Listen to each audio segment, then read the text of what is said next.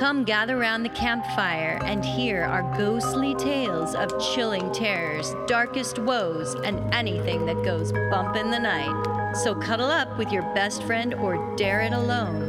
The darkness is closing in and spirits are calling your name. This is Fireside Phantoms.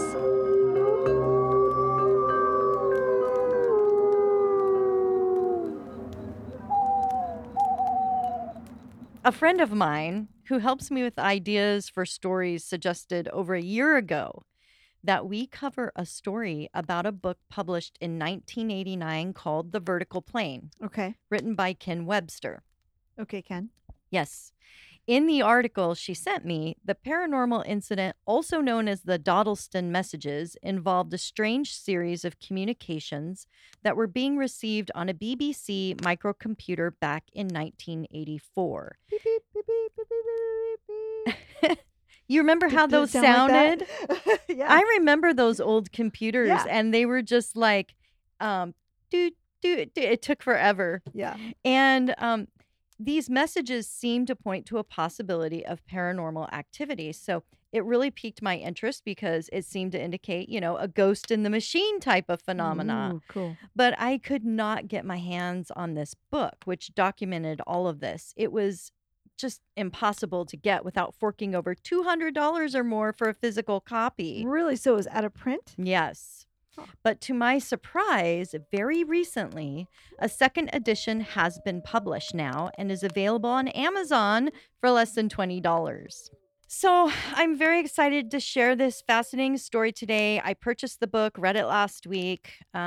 This will be a two-part episode because I want to cover not only the story of what happened, and it's quite intense, but the investigations and interesting theories that have developed over the last 35 years since its first publication. It's very difficult to take this story as anything but fiction, so fair warning, but the group of people involved and the author who experienced these paranormal events all swear it is true. Okay. The author states, quote, "What would you do if something very strange and bewildering happened to you? Something uninvited yet benign. Something which happened over and over again and which involved your friends, lover, and colleagues. Would you want people to know?" I would think they're all in on together. Just like a Which- collusion. Holly's already trying to make conclusions without even knowing what the story is about. I'm like, you guys, Wouldn't you want her on your jury? stop trying to Uh-huh. gaslight me. Guilty. I don't even need to see the witness. That's right. Guilty. I already know. Anyway, back to the quote. "Would you want help in understanding it? Yes, yes. But my experience suggests you would be wasting your time." End quote. And that's by the author. He was very frustrated by the whole experience. And we'll get more into that. Is Ken still alive? Is he still with us? Yes. Okay. He is.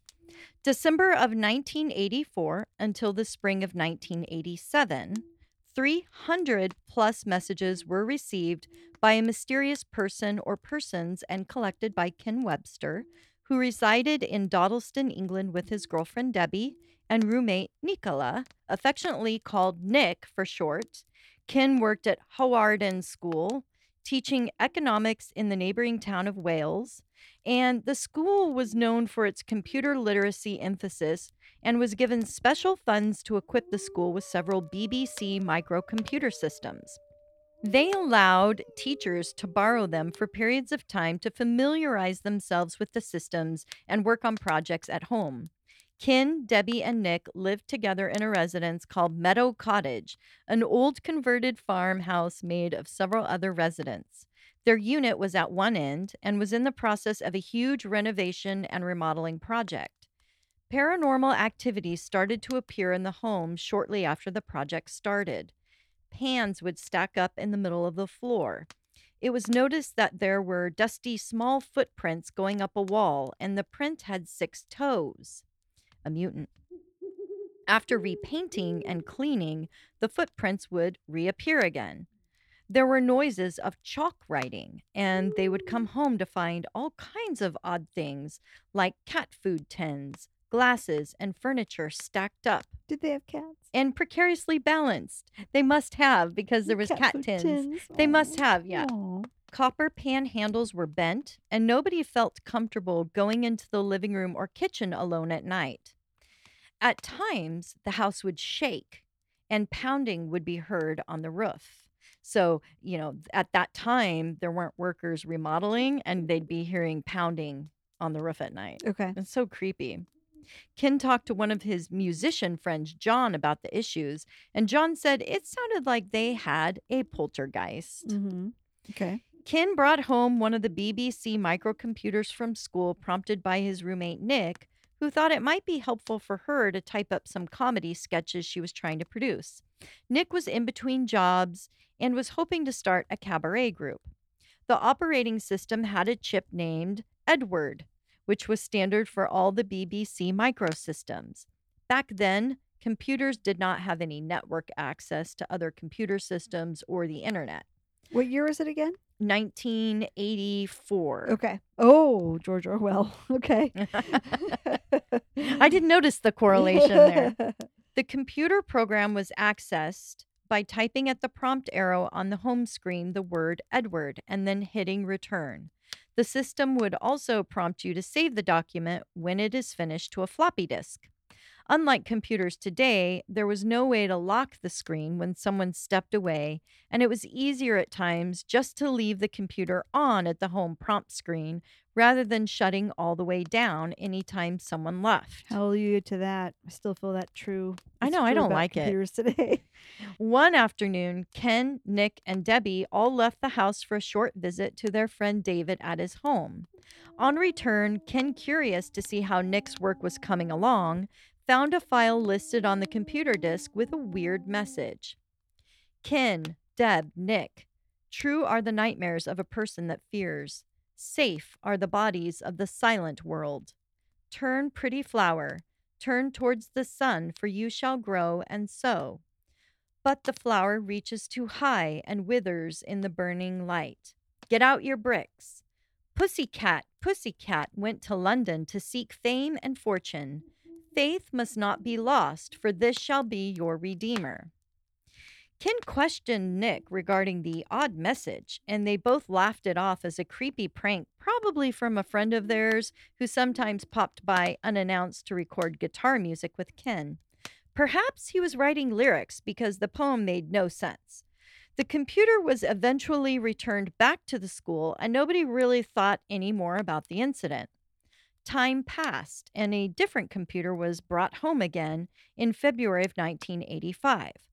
The computer was accidentally left on again, and a new file appeared. The file contained an odd message, as if it was a continued conversation with someone, and it referenced a person by the name of Edward Gray, saying Edward can afford expensive things like electric lights. The person sending the message also expressed anger that his house was being occupied and swindled from him in a devious bribe.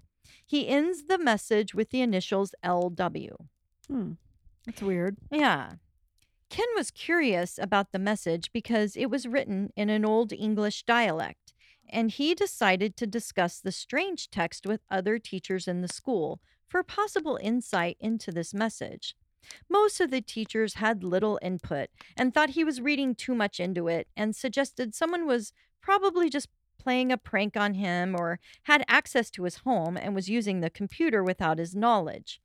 But one teacher, Peter Trindle, who taught English and was a friend of Ken's, was more puzzled because the language reminded him of the literary author Chaucer and was almost an exact match to the dialect written in the 16th century. Okay. That's a long Interesting. time ago. Yep. So their ghost is from the 16th century. Yeah. He told Ken that very few people could mimic that specific style or have an understanding of the vocabulary, which was very different to our modern English language. So, as an attempt to gather more information, Ken, Debbie, and Nick decide to write back to this mysterious person on the computer. They typed up a series of questions to see if they would get a response. They asked if LW could confirm their present year. They left the house for dinner, going to a local pub, and came back a few hours later, hoping to find an answer, and were not disappointed. The message from LW said the date was March 28th, 1521. Oh, shit. Okay. And so the fall down the rabbit hole begins. Sure. Okay. Things really get interesting when LW starts calling himself Lucas Wainman and realizes that Ken and his other roommates are now living in the same spot as his present home in the 16th century. Lucas tells them a green man stepped out of his fireplace holding a Limes boista, translated as a light box. He called himself One and told Lucas not to fear, but left him the device. His young cook, Catherine, was asleep at the time and could not see the light box. Then, about 2 weeks later, she was pleasantly singing near the light box, and Lucas realized her voice was appearing as text on the strange device. You know, this reminds me a lot of Alexa. You know, Really? Alexa, you shout and it lights up. lights So up. do you think it was an Alexa that this guy brought to him from the future through his fireplace? It can't be an Alexa because it printed out text. It showed actual Maybe text. our Alexas will eventually do that. Hey, I like the way you think. Yeah. Maybe hold that thought. So Lucas kept communicating with them and said he had a wife and son, but they both died from the plague in 1517. There were attempts to do research to confirm his identity and other historical events in order to prove it was a hoax. One crazy message was the surprise Lucas had when it was revealed to him that Ken and his friends were communicating from the year 1985. Lucas was confused and wrote, quote, "I thought you were also from 2109, like your friend who brought the box of lights, pray," end quote. There were some discrepancies in things Lucas was telling them, but instead of confronting him, they decided to play along in order to get more information. One glaring error that troubled them in the beginning was when Lucas claimed that Henry VIII was married to Catherine Parr and was 46. But Henry was only 30 years old in 1521, not 46 as LW claimed. Lucas also told them he studied at Jesus College, which didn't exist yet in that time period, not until the year 1571. Far too late for what would be appropriate time for attending college. So Lucas is a chronic liar. Maybe. What they failed to realize is that Lucas was testing them, as he was very suspicious, thinking they might be sent from the devil. They certainly had electric power that he did not understand. He also thought it might be someone with a nefarious purpose, so he was using an alias, a name of his former teacher, and he was testing them by making historical errors on purpose to see if they really were from the future. So they're both testing each other. It's really funny. That is funny. He confronted them on their lack of knowledge of historical events and explained that he actually studied law at Brasenose College in Oxford and met the famous Erasmus several times while he was studying there. However, the messages had other issues. Many were filled with added punctuations of commas and question marks, including parentheses that were more in line with our modern standard of writing. Okay. Peter, the English teacher, took an interest in helping to translate the meanings and found that several messages contained many legal terms and words appropriate for someone learned in law, verbiage, and practice. Okay. So that's interesting. Yeah. Meanwhile, Lucas said he could see them moving around in his house, and he heard all kinds of racket from their remodeling and experienced similar poltergeist activity on his end. Ken realized that they were the ghosts in Lucas's world. Right. Isn't that funny? Yes. Lucas communicates that he is writing a book to document everything he is experiencing from his perspective. Debbie, Ken's girlfriend, starts to have strange dreams where she speaks to Lucas and can see him in his time period. Nobody else has this connection, and Ken makes light of her dreams until one night Debbie starts singing in Latin during her sleep and wakes up telling Ken she sees Lucas in prison with a metal grate over his head that allows just a bit of sunlight to shine through. So Lucas is a criminal. That's Yeah, why he knows that's so much about another- the law. And that's another reason why he has an alias. Yeah. But boom, things get thick. The group realized they need proof of their experience. So they reach out to the Society for Psychical Research, Yay. who come to investigate, bringing their equipment and making sure that their primary suspects, Ken, Debbie, and Peter, Aren't putting them who- on. who Holly suspected from the very first They sentence, are all in it by the together. way. Yep. they made sure that they were being all watched and monitored. Mhm. Now, cameras were not really used back then to record the residents, but they did require them to make sure the windows were sealed. Did they watch the movie Poltergeist before they went over there? No, they didn't. All entry points secured, and they did a thorough search into the computer. The team also set traps outside to catch anyone trying to leave or enter the A home. ghost trap. Ghost traps. Ken told them that they had used a couple different computers from the school, but they were all the same model. He had been buying new disks to prevent any student or person from tampering with it. They checked their disk before use of any pre-saved files. The research team decided to bring in their own computer for them to use instead of the BBC microcomputer. It was noted that Debbie seemed to attract most of the phenomena, and when she was present in the home, messages were most often received, but ironically, not when Ken was present. Ken seemed to block the messages when he was around. They all agreed that it was important for silence, as any interference like noises or loud emotions prevented the transmittal of messages.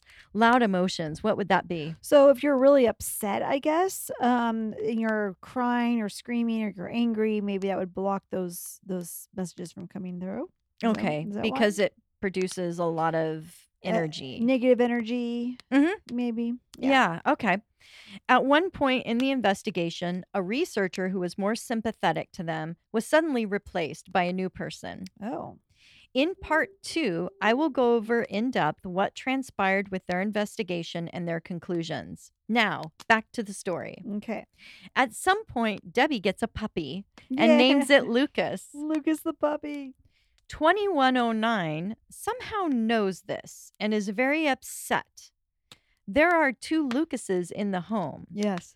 and 2109 reaches out and tells them that only one Lucas can be present to avoid confusion.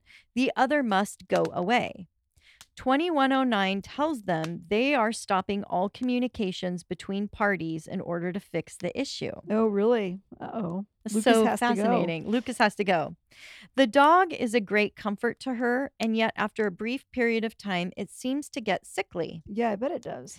The dog also seems anxious and Mhm. avoids the kitchen. The ghost is trying to poison it. I avoid the kitchen too because, too much snacking these Mm, days. Not me. I'm in there all the time. Anyway, poor Debbie calls a veterinarian. She tells the veterinarian her dog has come down with parvo, a dangerous virus, and gives the dog a 50-50 chance of living. It's probably the plague from the 16th century. Oh my God. Holly, you're cracking me up. Anyway, the veterinarian gives the dog medicines, hoping it will recover. But Debbie brings the dog back to the cottage as it appears to be making a comeback. But within the same afternoon, the dog suddenly dies. Oh, poor Lucas. Yeah, Mm. poor Lucas. A friend of Lucas's then starts communicating using the light box. Wait. A friend of Lucas the ghost, you mean? Lucas from the 16th century. Yeah, okay. That's Not Lucas the dog. No. See how confusing this is already? I just want to make sure we're clear. When you have too many people named the same. I hate it when families do that. Billy Sr., Billy Jr., No, and I Billy the Third, and then you're all trying to communicate, and it's like, which Billy? Yeah. You have to be looking at them. Yeah. A friend of Lucas's starts communicating using the light box. He confirms to them that Lucas has been arrested and was being held by the local sheriff, Sir Thomas Falshurst, due to his communications with the light box, or Leames Boist. They assume he's using witchcraft. Mm. The friend also confirms Lucas gave him permission to communicate with them and that there is a metal grate over his cell. He seems to be okay because he's heard him singing in Latin to pass the time away. Weird. So, quite the match to Debbie's dream. Right. The group of friends have all gotten to know Lucas over the months, forming a warm bond and friendship with him. They frantically try to figure out a way to save his life. At this time, This feels like a Hollywood movie. it does. At this time, they try sending a message directly to 2109 to see if this person or group of people can help them. 2109 responds with a dire warning that their interference with the experiment can lead to trouble, saying, Ken, Deb, Peter, try to understand, and this is a quote, try to understand that you three have a purpose that shall in your lifetime change the face of history. We, 2109, must not affect your thoughts directly, but give you some sort of guidance that will allow room for your own destiny. How would he know that, though? Exactly. All we can say is that we are all part of the same God, whatever he is. End quote. I will mention here that their roommate, Nick, is no longer part of the group since she moved out of the home. But it is strange that somehow 2109 knows this and doesn't include her in his message. Like he already knows. Isn't that weird? I think 2109 lives upstairs in the attic and is watching everything from above. Yeah, it seems 2109 knows everything. 2109 never confirms what the numbers mean or that they are from that year. The person just signs off using that set of numbers in place of a name. This infuriates Ken because 2109 speaks in riddles and has terrible spelling. 2109, though, tries to give them a riddle which might help save Lucas if it is relayed to the king, but the group can't make sense of it. Tell the king the cat chased the mouse of the sick. I would think that would be a reference to getting rid of the plague. Because weren't rats responsible for the plague? Yes, so maybe cats this is how would you would resolve the plague. Anyway, right? they don't understand it. So 2109 was the being in the beginning that brought That was 1. Okay. So 1 and 2109 are doing an experiment. I see. Okay, I'm sorry. I think I missed that. Okay. I'm sorry. I think what happened is that this group of people from 1985, because they're living in the home, are messing up their experiment. Are getting somehow involved. tapping into it with their computer. Right. Okay, got it. Okay. So this is a wild story and it is hard to follow. But anyway, they plead with Lucas's friend for his real name. Just so that they might be able to research his fate in historical documents. They're trying to see, does he die? What happens to him? Right. But his friend said he does not trust them enough because he doesn't know who betrayed Lucas and got him arrested. Oh. So somebody said, hey, this guy's doing witchcraft in his house and he's got this weird device or whatever. He said Sheriff Falshurst is only keeping Lucas alive because of the light box. Meanwhile, English teacher Peter Trindle contacts a librarian, Robin Peel, working at Brosnos College. She researches possible candidates for Lucas's identity and thinks it might be between two people, John or Thomas Hardin. Robin feels it has to be Thomas because John goes on to become principal of the college, and they agree that it would be unlikely he would quit his position to go live in a small village raising chickens and farming. But Holly, urban living isn't for everyone. That's true. The friend writes to them and tells them the sheriff wants to speak with them directly. They are having issues communicating with them because on their end, the light box is not visible to everyone and works the best when Lucas is present, but he's in jail. Yeah. The light box disappears every time they attempt to move it. So Ken pleads to have the sheriff release Lucas, send him home so they can prove his innocence by sharing communications, which might help. Peter remembers reading about a former dean of the college, Bishop Mann, who had in 1533 communicated with Elizabeth Barton, the infamous Maid of Kent. Barton was a Catholic nun who had made prophecies condemning the marriage of King Henry VIII to Anne Boleyn, and who was executed as a result in 1534. Now, they already had this news. And so this would make Bishop Mann a traitor to the king. So Peter and Ken relay this to Lucas's friend, and they hope that it will be used as a bargaining chip with the sheriff. The next message they receive is from Lucas, who is temporarily freed to be under supervision at his house by the sheriff, who is still wanting to know how the light box worked and what other information they could share to make him powerful and in favor of the king.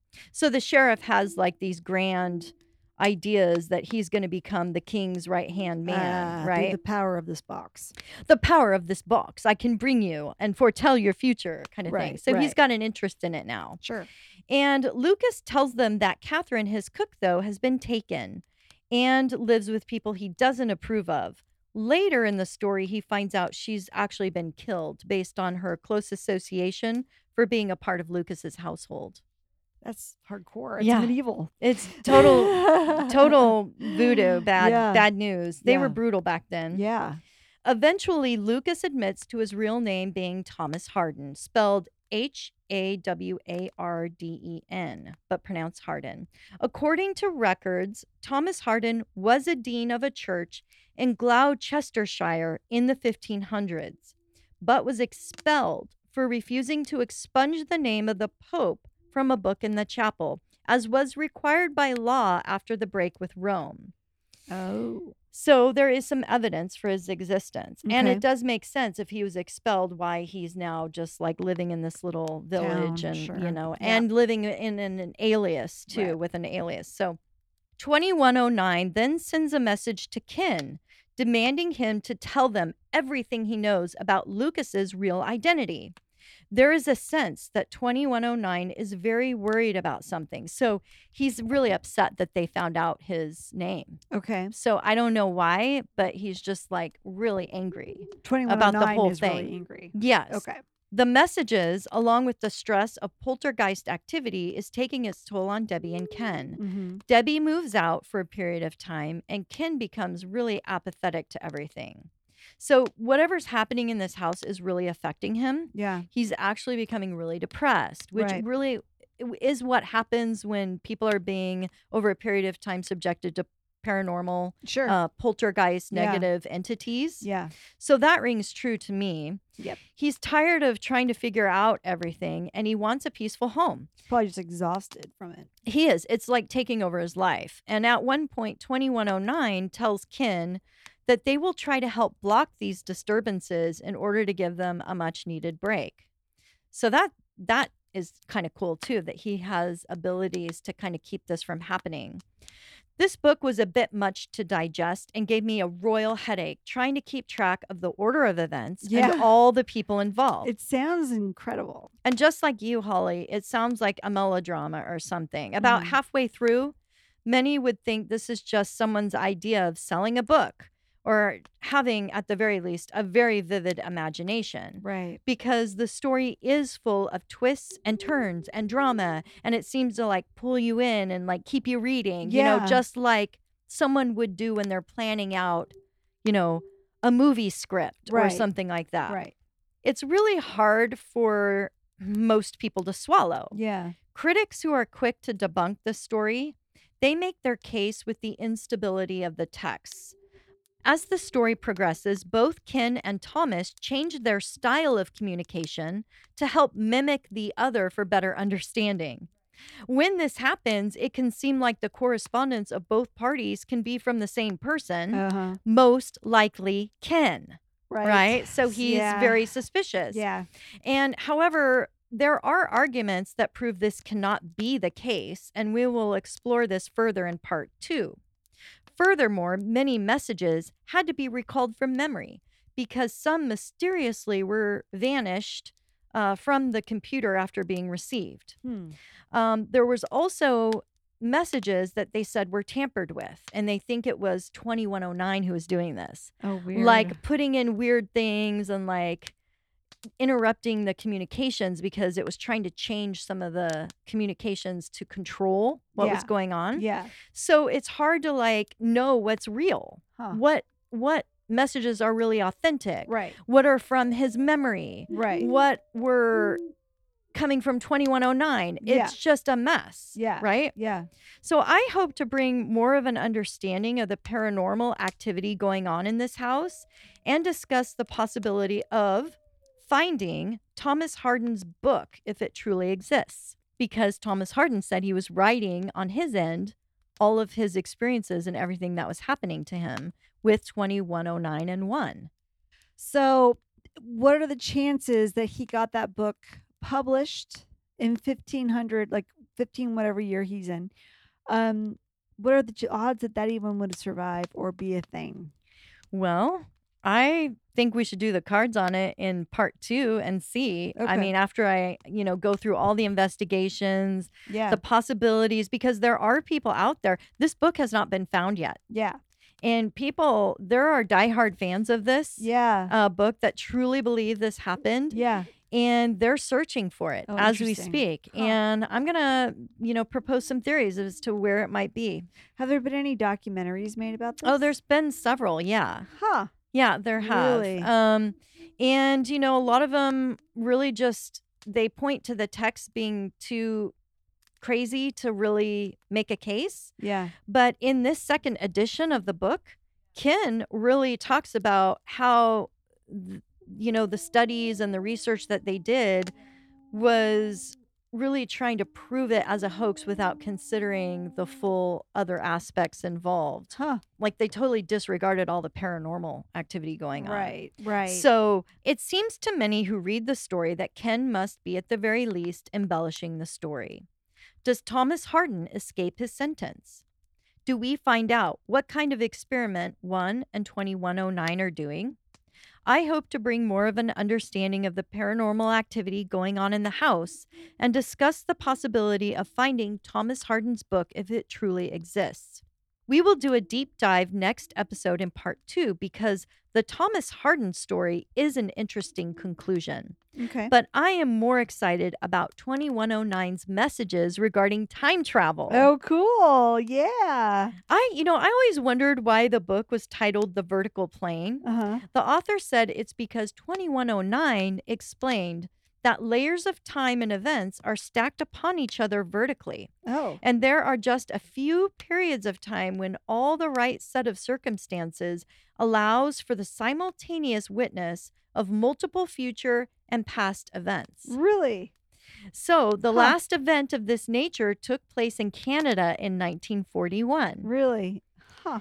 Join us next week when we discuss all these questions and we find out the conclusion of our story and much, much more. Very cool. I'm excited to hear it. When you were telling your story, it made me think of that movie, The Others, with Nicole Kidman. Oh, yes. Because they think that they're the ones alive and they're in like World War II. I love that movie. And then it turns out that they're actually the ghosts. Yeah, I like that. But that's what it made me think of. And that's funny that you were thinking of that because I was thinking of the Netflix series, The Umbrella Academy, where they have that Ministry of Time that's interfering with all of the timelines and the Academy of students are they have like these superpowers and they're trying to go back and fix the timeline. But every time they do it, they mess up the experiment or they mess it up. Yeah, trying to interfere. Yeah. And so that my mind was kind of going through all of that. Oh, okay. As I was, reading this book. It's definitely been referenced in popular culture. Yeah. Yeah. So thanks, guys. And we'll find out more and get into the research part of this. Da, da, da, da. Have a great week. Bye.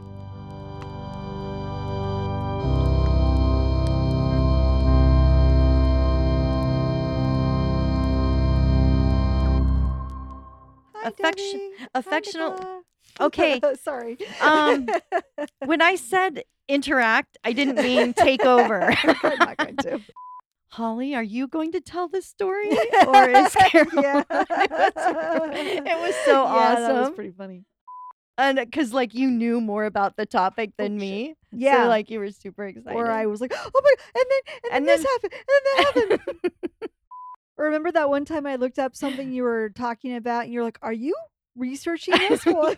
I know. Holly would have this thing where she would have her computer opened while I'm telling a story. Nowadays, she doesn't do that. No, she closes it. It's clear over there on the bed. She's gotten in too much trouble with me because she would be researching while I'm telling my story. Well, it was interesting. So I'm like, oh, I want to know more about this. I know. Instead of just shutting up and listening to your story. It's so funny. They're in your brain. They see your dreams. They know what you want. As the flames die down, do remain undaunted. Though all hitchhikers are ghosts, And all dolls are definitely haunted.